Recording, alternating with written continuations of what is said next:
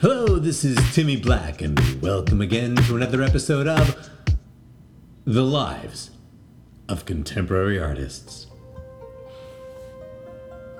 Shoulda, woulda, coulda.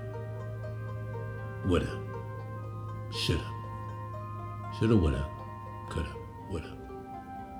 Shoulda. Artists. Honestly, tell the truth. Have you ever had second thoughts about, well,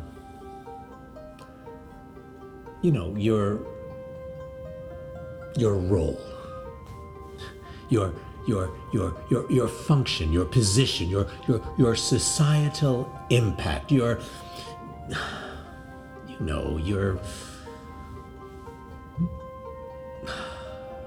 artists. Doesn't it feel sometimes so futile?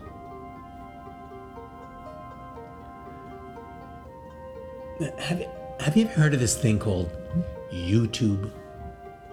Well, anyway, there's this thing called YouTube, and with YouTube they have all these YouTube stars, these celebrities in a way, with millions of fans who seem to have an endless fascination with what these stars have to say, with their personal lives, with their insignificant observations. These YouTube stars perform these kinds of video essays, these benign, almost clever aperçus on say, I don't know, on like dating or childhood or sandwiches or makeup application. Sometimes, not sometimes, but fairly often, these observations are narrated over these cute, primitive, animated stick-figured cartoons, and they're very funny. They're the kind of thing that you that wouldn't look out of place in a high school portfolio for art school. Anyway, I don't know about you, but whenever I think about how these kitchen table enterprises earn money, I mean serious money, I mean money you could pay a mortgage with, and these people don't even have to attend a single faculty meeting. When I think about how they earn a living, I begin to suspect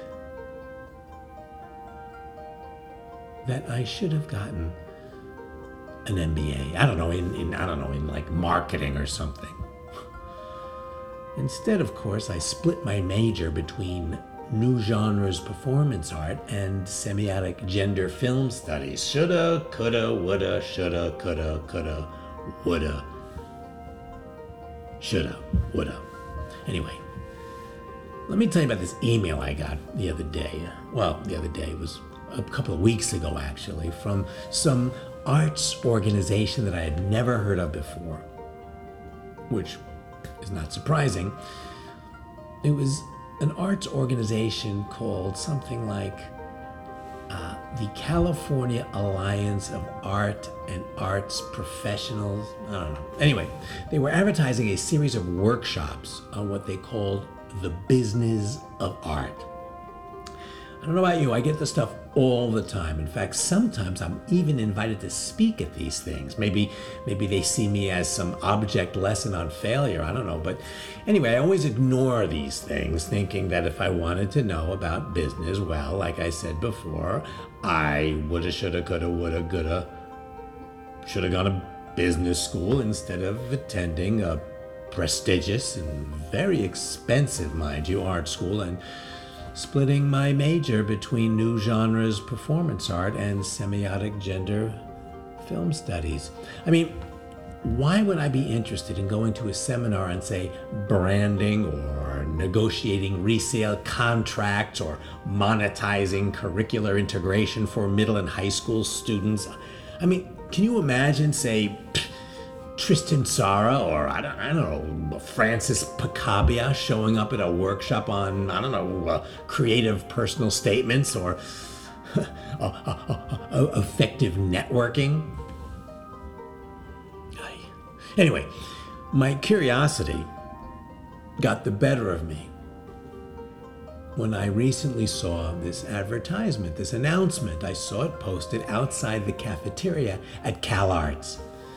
Now, what I was doing outside the cafeteria of CalArts will be the subject of another podcast. But for now, let's just rest with this premise that I saw an announcement advertising a presentation called Turn Your Life into a Work of Fiction. Now, if that's not right up Timmy Black's alley, I don't know what is. So, in the spirit of investigative journalism, I decided to go. Now, the presentation took place at this thing called the First Annual Artists Conference. Let me see if I can get this right. The First Annual Artists Conference on 21st Century Personal Art-Related Retailing Practices and Techniques for Beginners and Professionals. I think that was it. Now, imagine a redundantly illuminated, overly air-conditioned, brown-ribbed, synthetically carpeted, low-ceiling, acoustic-tiled conference room in a mid-sized corporate business center in a steel-framed glass and concrete building nestled in the shadow of LAX, filled with a ragtag assortment of art-inflected people whose only common denominator was their complete lack of irony. I mean, Dante himself would have been horrified or impressed. Anyway, now, I went to this thing, but before the lectures and presentations began, there was this slightly awkward series of ice-breaking exercises, which included, I kid you not, holding the hand of the person sitting next to you and staring into their eyes for an uninterrupted 5 minutes. Do you have any idea how long 5 minutes is? Anyway, the marquee moment turned out not to be the turn your life into a work of fiction business, but rather it was a keynote PowerPoint TED-like presentation called Money Ain't So Bad, which was basically a 40-minute infomercial encouraging the participants to enroll in a subsequent conference known as the Advanced Course. I'm telling you, this nightmare was real. I was there. You know, when I was in art school, we were taught, mostly by example, that artists were gadflies, maybe even revolutionaries, certainly inventors, innovators, very often eccentrics, poets for sure, neurotics, yes, often, witnesses, indeed, shamans even, but most assuredly provocateurs. We were supposed to maintain an alienated remove and to see the world from a slant. We were encouraged to be suspicious of anything even resembling a boundary. Now, it seems, artists are supposed to be, see the air quotes? Leaders.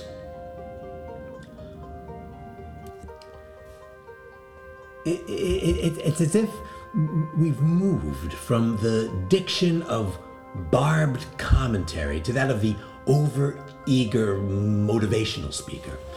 And to my astonishment, my fellow participants, regardless of how long their beards were, how elaborate their piercings were, how ornate their tattoos, or how brightly they colored their matted hair without even a particle of embarrassment. These wonderful, well-meaning artists of ambition, well, it seems they've all willingly entered into that bubbly class of actualizers, affirmers, and positive thinkers.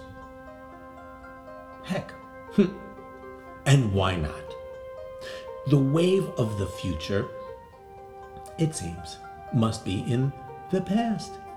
I mean, remember Warhol's dystopian prediction of fame's fugitive democratization has come to full fruition. Our 15 minutes of fame has been hideously magnified by the immeasurable reach of Instagram. And now we're thought leaders. We're all supposed to be thought leaders. Well, in this new world of bold new leaders, who, I wonder, is supposed to be left over to be led?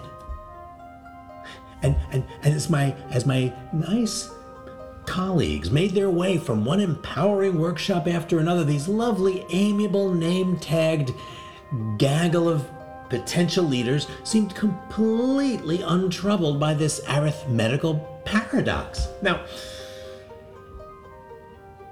after this 3-day marathon seminar was over, I have to tell you, I felt like I had a kind of friendliness hangover. I said to myself, Timmy, Dada is dead. It must be Dada, that thing that made a movement out of mischief. Dada. If ever we needed a critical surge of urgent, anarchic, anti-aesthetic mutiny, it's now, don't you think? Dada. You were too young to die. Dada, please don't let them scrub you from the record. Please, we need you.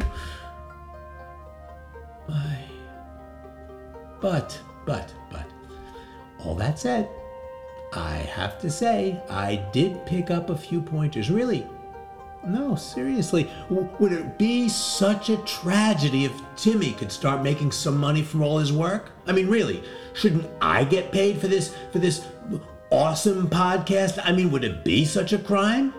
Come on. Well, anyway, that's got to be it for now.